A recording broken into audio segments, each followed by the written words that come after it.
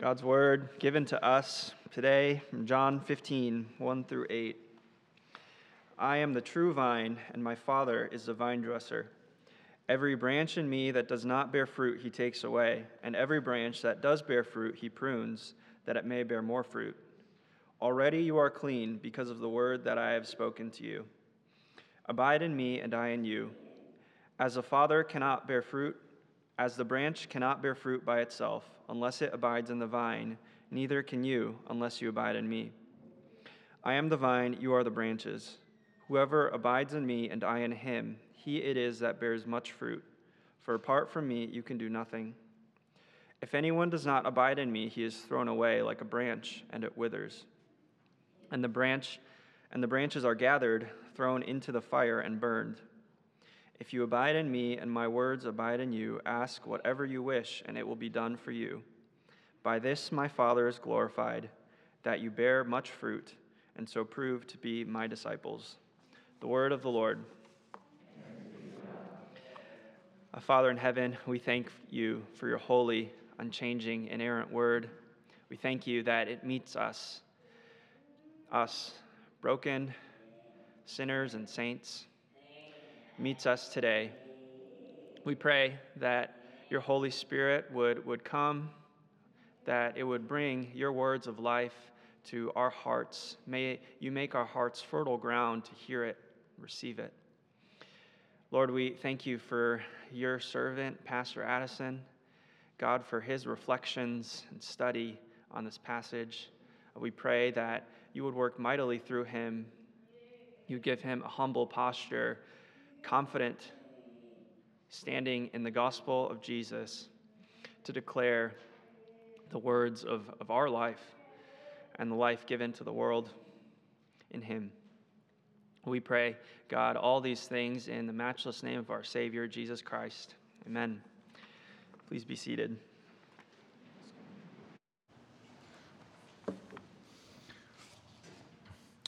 I was reading an article recently, and it was on the good life, which I think is a really interesting topic, interesting idea. What is the good life?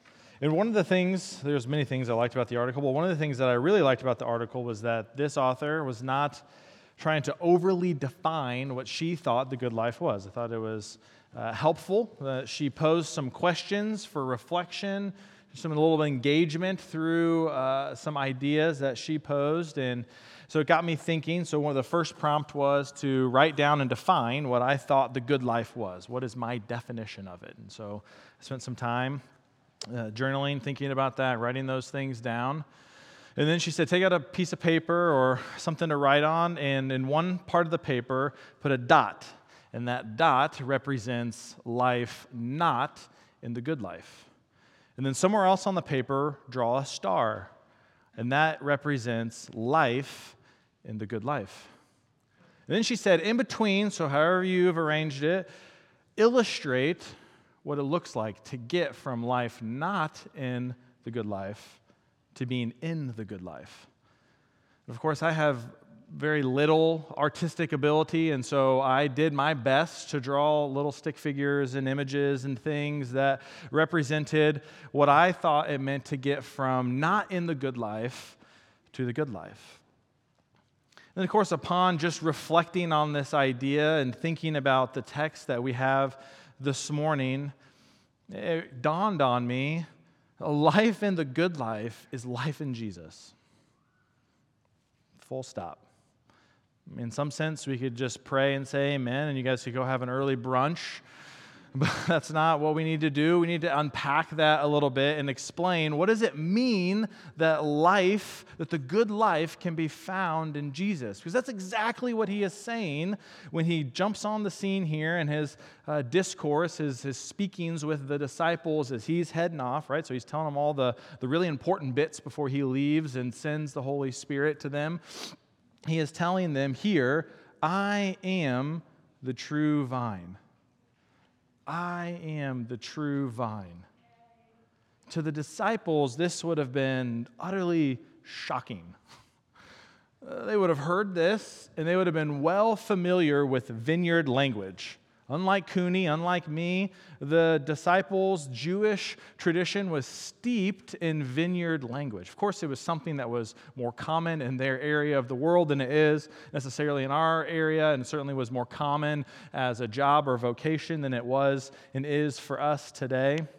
But still, their scriptures, their Bible, the Old Testament that was given to them through God, speaks of vineyard language quite often. Isaiah 5 and Isaiah 7, other places in Isaiah, Psalm 80, Jeremiah 12, just to name a couple of them.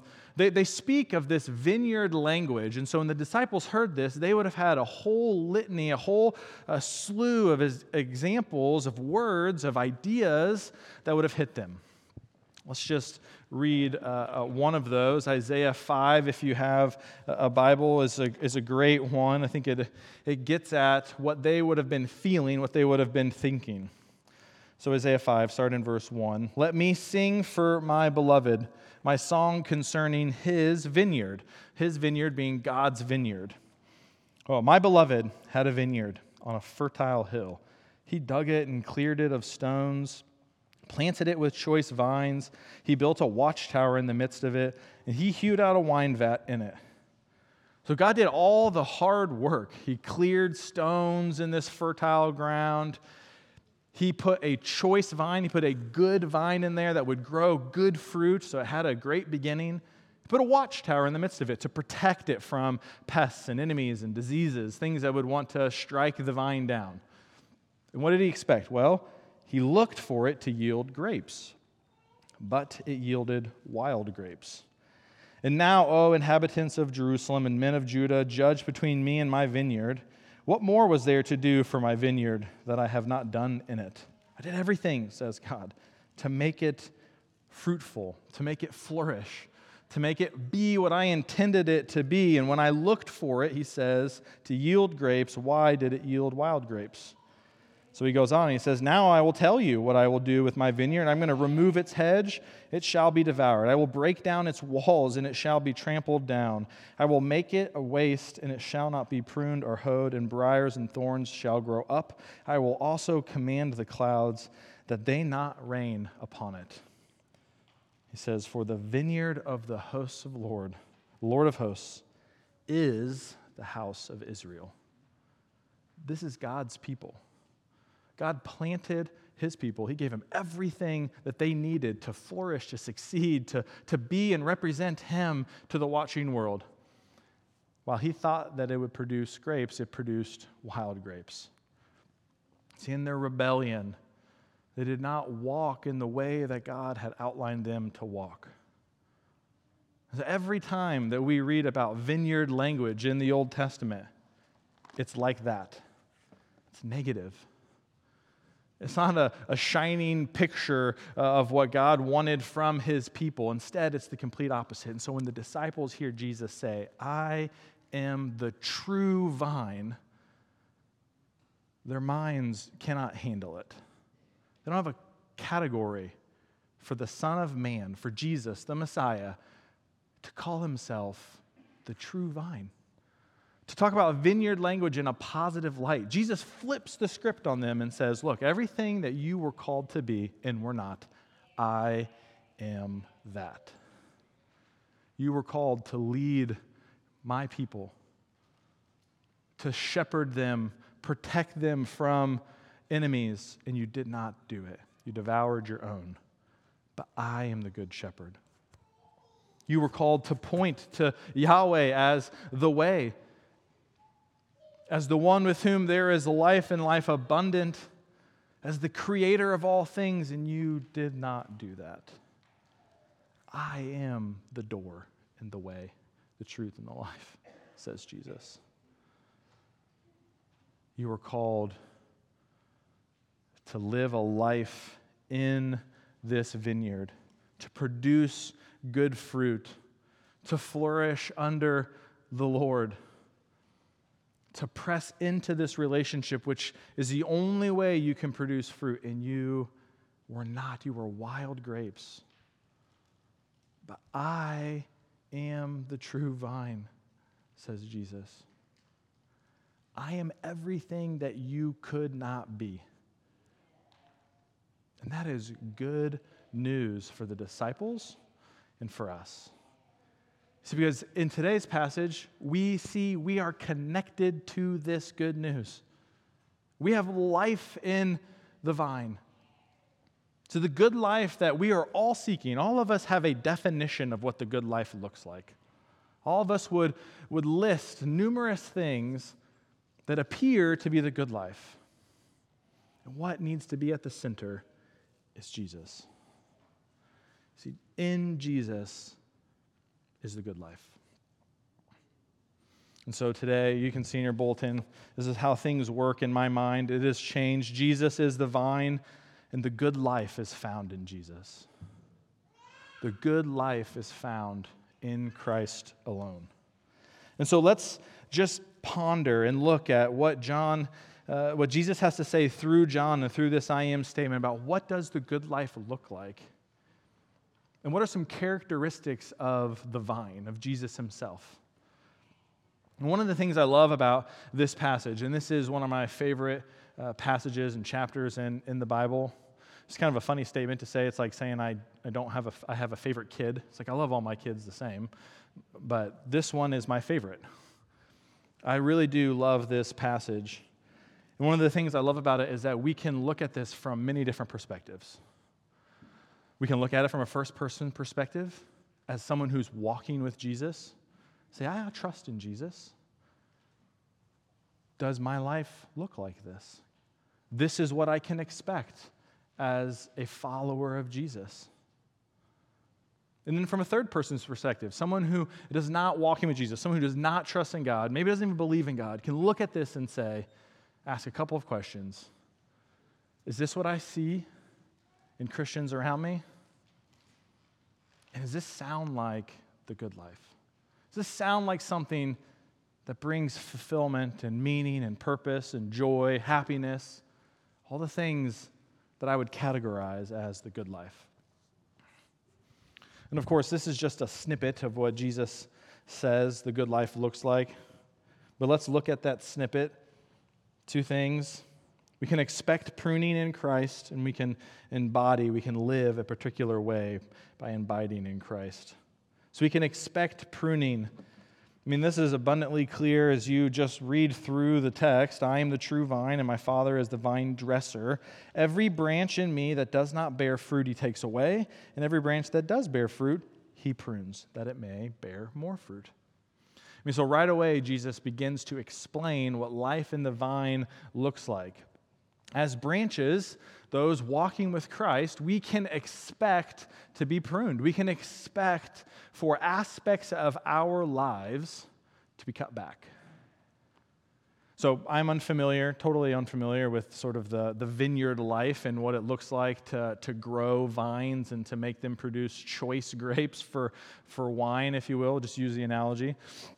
And so had to do some reading. But I mean, I've been around church long enough to hear sort of examples and snippets of it. But, what they do when they are cutting back the vine is you've got the main stump, you got the main shoot, the main bark, branch, wood, and they cut off little bits of it after the season is over so that other parts can produce better fruit. So if you don't do this, what happens? Well, like our scriptures say, you get wild vines or wild grapes, which are grapes that are small in size and do not taste very good. They're not things that you would want to either eat or put in a wine press. And so by the act of pruning, by cutting back, they're allowing for the vine to grow better fruit so that it may be enjoyed. See, just like how vines need good soil, how they need the absence of things like weeds and pests and diseases, how they need good air, they need a vine dresser who is willing and able to cut back aspects of it that are not good. For the vine, that produces good fruit, which is pleasing. For you and I, it produces good fruit, which glorifies God, which brings about the kingdom of God here on earth. See, the fruit that is produced is the fruit of the Spirit.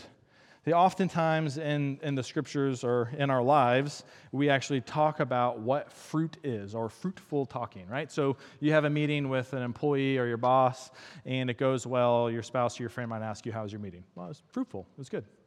Or you meet with a teacher to talk about your kid in school. You get out of the meeting, you say, "Well, that was a pretty fruitful conversation." And what do we mean when we say it was fruitful?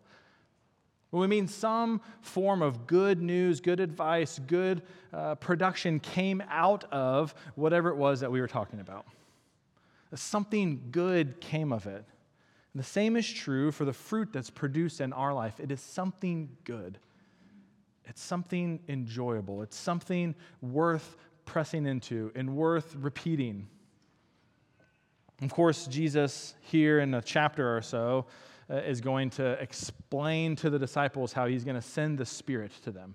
Because the Spirit is the one who's going to dwell with them throughout time. He's the one who's going to work in their life, because Jesus is going to come, he's going to do his work, he's going to die, and he's going to leave, and he cannot be with them. And it's better for them that the Spirit comes. Why? Because the Spirit will dwell within God's people. So it only makes sense for us to ask, okay, if this is true, if the Spirit is the one that's inside of us, then it's the Spirit who is producing this fruit in us. Well, because we certainly couldn't do it on our own, as Jesus says. You just continue on through the passage. It says, "Abide in me and I in you, as the branch cannot bear fruit by itself unless it abides in the vine. Neither can you." So the fruit has to come from somewhere. We use the language of the fruit of the Spirit. This is the fruit that the Spirit produces in the life of a believer. It was in our liturgy already. You saw it. Galatians 5:22 and 23. "But the fruit of the Spirit is love, joy, peace, patience, kindness, self-control, goodness, faithfulness, gentleness. And against such things there is no law." This is the fruit that is being produced on the vine. So when we find ourselves in Christ and we are looking to live the good life, we will see this fruit. And if you're like me, you read through that list and you think, well, I'm certainly missing some of those. I'm certainly missing some patience as I deal with my 3-year-old who wakes up in the middle of the night at 2:30 a.m. Certainly missing some joy as I maybe read news or hear about things in my community and neighborhood. Maybe missing aspects of the fruit of the Spirit. You see, but it's not singular. It's not like I need to grow in my patience. If I don't have patience, I probably don't have kindness. If I don't have joy, I probably don't have gentleness. These things grow together. And the promise here is that through pruning, through our lives being cut back, Jesus will produce fruit in our lives. He will produce more joy, more patience, more kindness, more faithfulness, more gentleness, more self-control, all at once, simultaneously. It will all happen. See, Jesus is the source of this fruit producing. Because that's what we learn about the vine in this portion of the passage, is that the source of all of that growth comes from Jesus. And this is good news for you and I. Because as we saw in our text, we cannot produce our own fruit. We cannot make ourselves better. There's lots of self-help books out there. But at the end of the day, they're honing in on one aspect of your life. And while they may produce some moral goodness, some uprightness, they cannot cure you of sin. They cannot produce these examples of fruit all at once. Only in a life in Jesus will you see that sort of growth through pruning.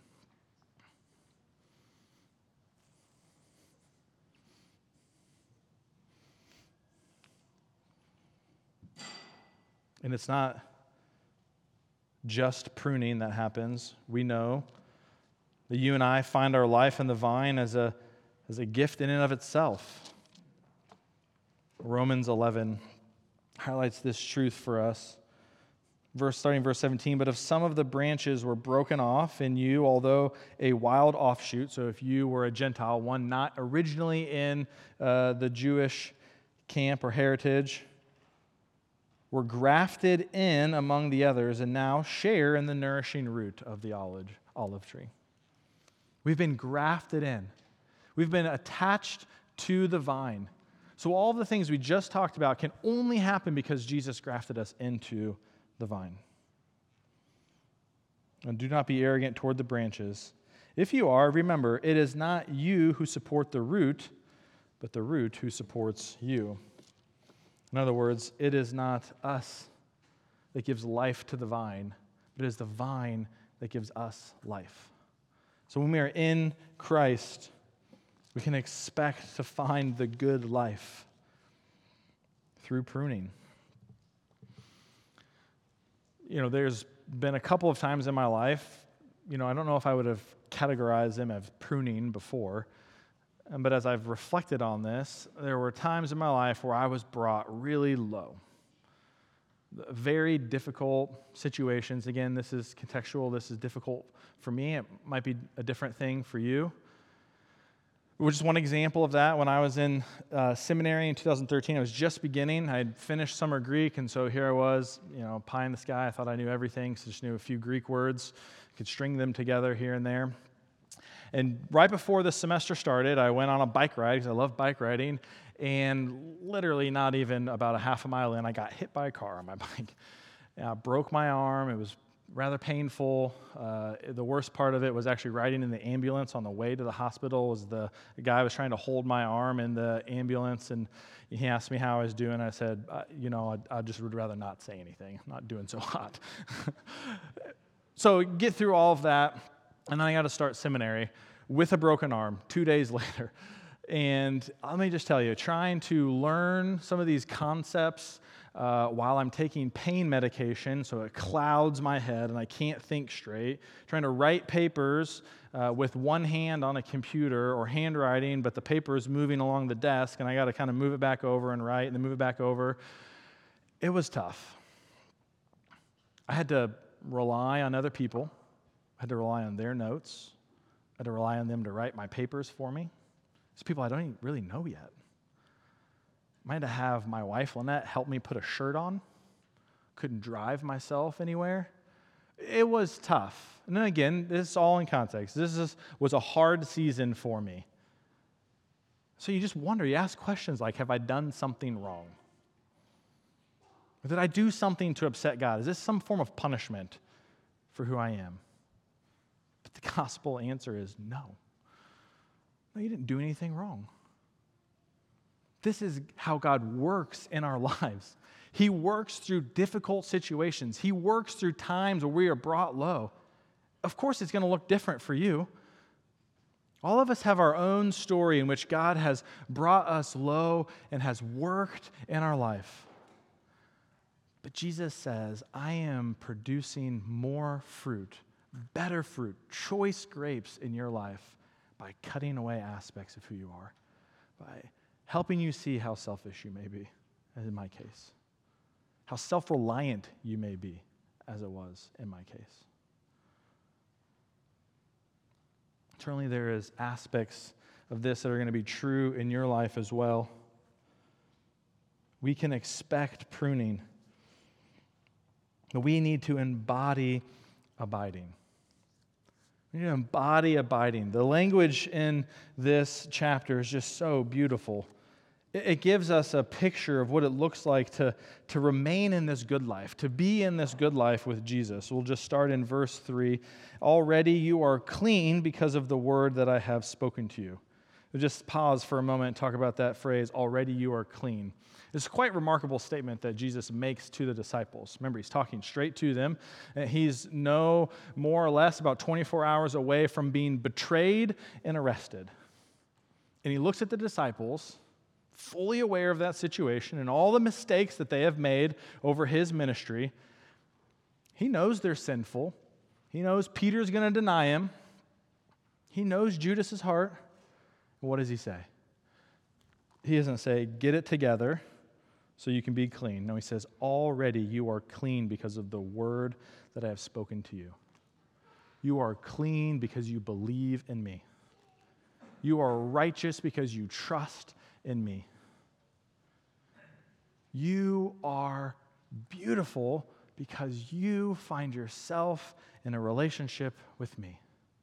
What a wonderful statement for you and I. What a thing to delight in. We don't have to clean ourselves up. We don't have to try and go and scrub the sin off of our hands or out of our minds. When we are in Christ, we are viewed as wonderful, as righteous, as clean because of the work that Jesus has done. I mean, I don't know about you, but if there's anything that I take away from this passage, it is that verse. That I am clean because of the word that Jesus has spoken to me. And he continues on, abide in me and I in you, as the branch cannot bear fruit by itself unless it abides in the vine, neither can you unless you abide in me. I am the vine and you are the branches. Whoever abides in me and I in him, he it is that bears much fruit. For apart from me, you can do nothing. If anyone does not abide in me, he is thrown away like a branch and withers, and the branches are gathered and thrown into the fire. I mean, Jesus makes it abundantly clear. The life in him is a life that produces fruit, and life outside of him is a life that will be gathered and thrown into the fire. And so we abide in Christ. We rest in him. This is that language that we like to use often up here from Francis Schaeffer. Just Google him, read some of his stuff. It's really good work. We've got some of his stuff in our libraries. But he says that this is an example of active passivity. That we actively take the steps to rest in Christ. But that work, the abiding work, it's passive work. There's nothing we do to earn that. It's like sitting in the chair that you're sitting in right now. You chose to sit in that chair, but you're not doing anything right now. That chair is keeping you up.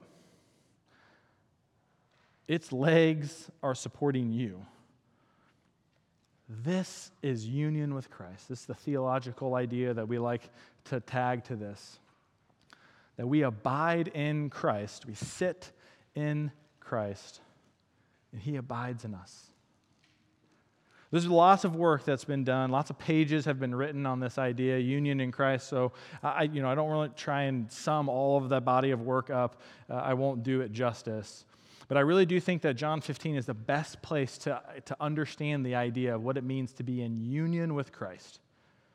Let me just try and give you an example of what it might look like in our lives. So if you're married, that is a union. You are committed to one another. So you take vows to say that I'm going to forsake other men or women, that I'm going to commit my life to this person through sickness, through death, through all of the things that life wants to throw at us. Which means that as you unite yourselves to one another, as you go through things like child rearing or raising children, I don't think people call it child rearing anymore, as you raise children together, as you go through the death of a family member or the loss of a job or the diagnosis of a cancer, you together work through that. You support one another. You give life to one another through those difficulties and through those highs. And this is a crude and not perfect example of what it means to be united in Christ. That through our life, he is supporting us. He's fueling us. He's giving us everything we need to walk through this life. We just abide in him. We rest in who he is. And we delight in that goodness. I mean, it really is a beautiful picture. And ultimately, it is one that is hard to believe. Because if you're like me, you just think of all the different ways that you have wronged people or God. And you think, man, I got to clean myself up. Like the text says, I don't have to do that. But it's still our human nature to want to produce something to show God that we are worthy of this relationship. It's like Peter's a great example, actually, of this. when Jesus is telling the disciples that he's got to go somewhere. This is earlier in John. Hey, I'm going to go and I'm going to prepare a room. I'm going to go off and do this. Peter's like, hey, Jesus, I'm going to come with you. And just like, you guys can't come with me. Peter's like, no, I'm going to come with you. I would die for you, Jesus. And I have to think with some irony, he's probably chuckling inside, knowing that Peter is going to deny him 3 times when Jesus is at his lowest. When he is on trial, Peter distances himself from Jesus. And then what does he do when he realizes that Jesus' words were true, that he would deny him 3 times before the rooster crowed? Well, he ran. He was ashamed. He avoided Jesus. That is what we do. We avoid when we feel like when we're before God.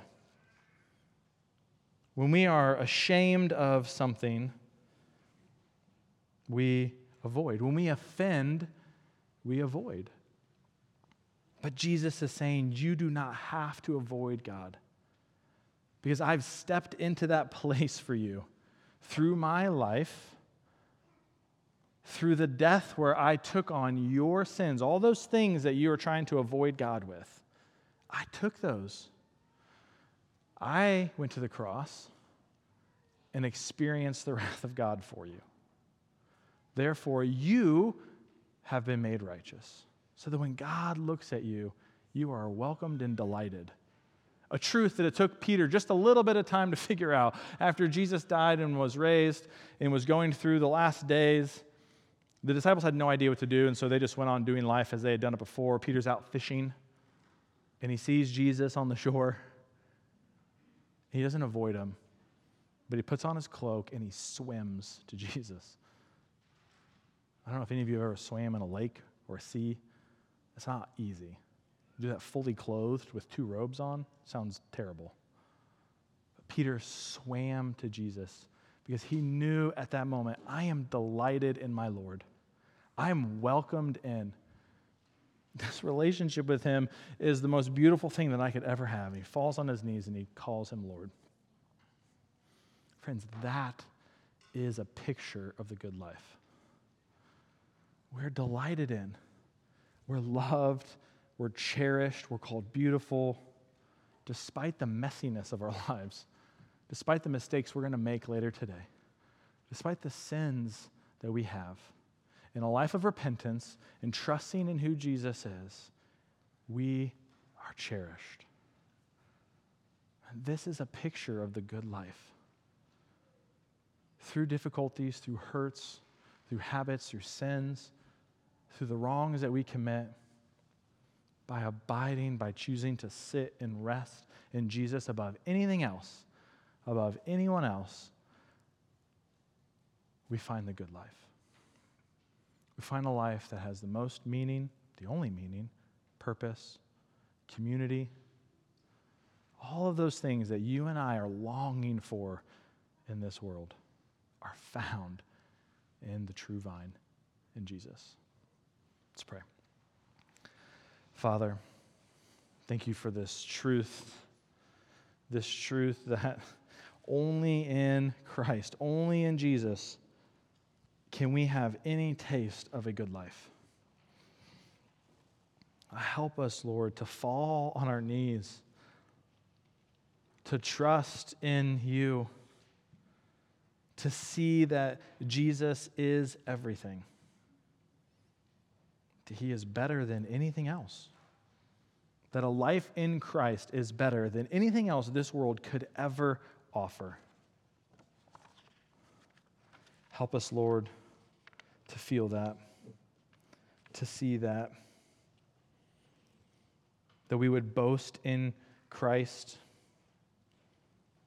And as that hymn says, that all the vain things that charm me the most, that I would sacrifice them for a life in Jesus. Lord, may that be true in our lives as we continue to worship you. We pray this in Christ's name. Amen.